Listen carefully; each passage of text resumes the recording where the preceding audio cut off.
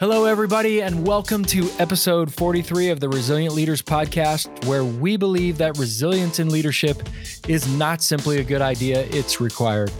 This is your host, J.R. Briggs, and this week, we're going to be thinking about thinking. We're going to be thinking about thinking. This may feel a little bit meta, but it's incredibly important because so much of resilience and resilient leadership happens in the way that we think, the questions we ask, and our approach to the world. So we're going to drill down a little bit here on the next two episodes this week on thinking about our thinking, because processing is an irreplaceable element of what it means to be a leader. We can't just act and do and respond. We have to be willing to contemplate, to process, to slow down, to be thinking through this. And so today we're going to be looking at a tool that I've enjoyed immensely. I've benefited a great deal from, and it was created by a great thinker and leader by the name of David Allen. Now, that name may be familiar to some of you. David Allen is the founder of the Getting Things Done movement. And I don't agree with everything that David says, but I have benefited a great deal from him in how I organize my life and, more importantly, how I organize my thinking. And what I appreciate about David's approach is the way in which he's helped me think through different mental models and with clarity.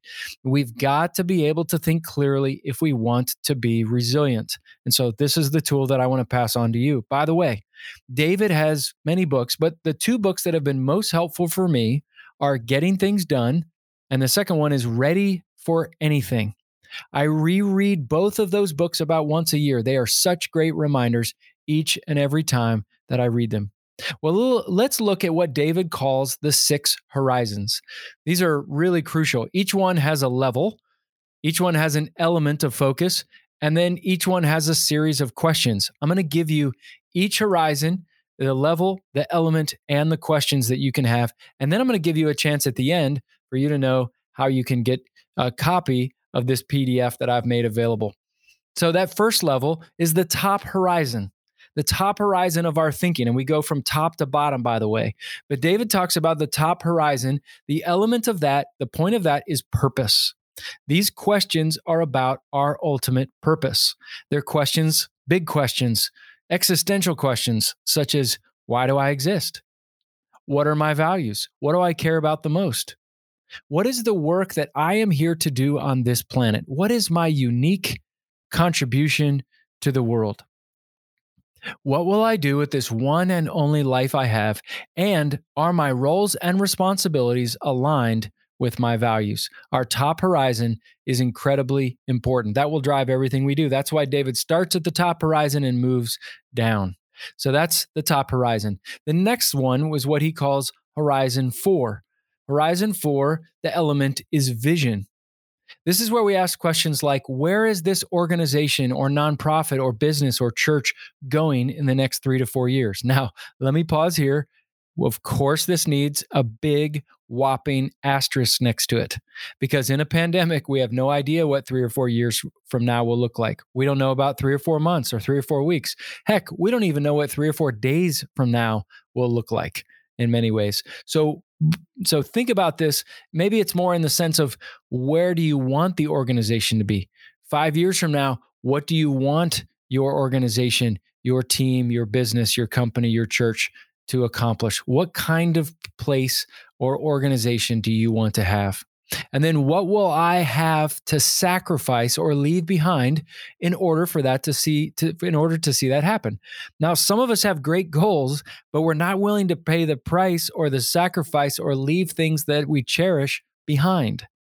But if we're going to go after some goals, it means we're going to have to say no to some other things. And so what are those things? So that's Horizon 4. The element is vision, and we ask these kinds of questions.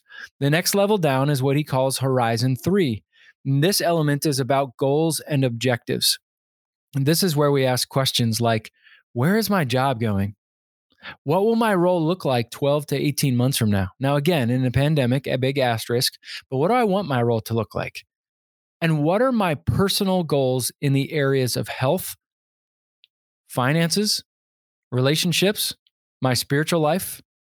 What are the personal goals that we might have for the next 12 to 18 months? Now, moving down even further to what he calls Horizon 2, the element of that are areas of focus, because we've got to be leaders who have focused attention. David asked these questions. What are the major 4 to 7 areas of responsibility that I'm held accountable to in my role or my job as a leader? What am I held accountable for? And number 2, how am I doing in these areas? What is an honest assessment of how I'm doing in my primary areas of responsibility? What am I doing or not doing about them? The third level then, or the next level down, I should say, is what he calls Horizon 1. And the element of that are projects. Projects. Very simply asking, what do I need to finish? Usually those are about 30 to 100 tasks, what he calls open loops. What do I need to complete or finish?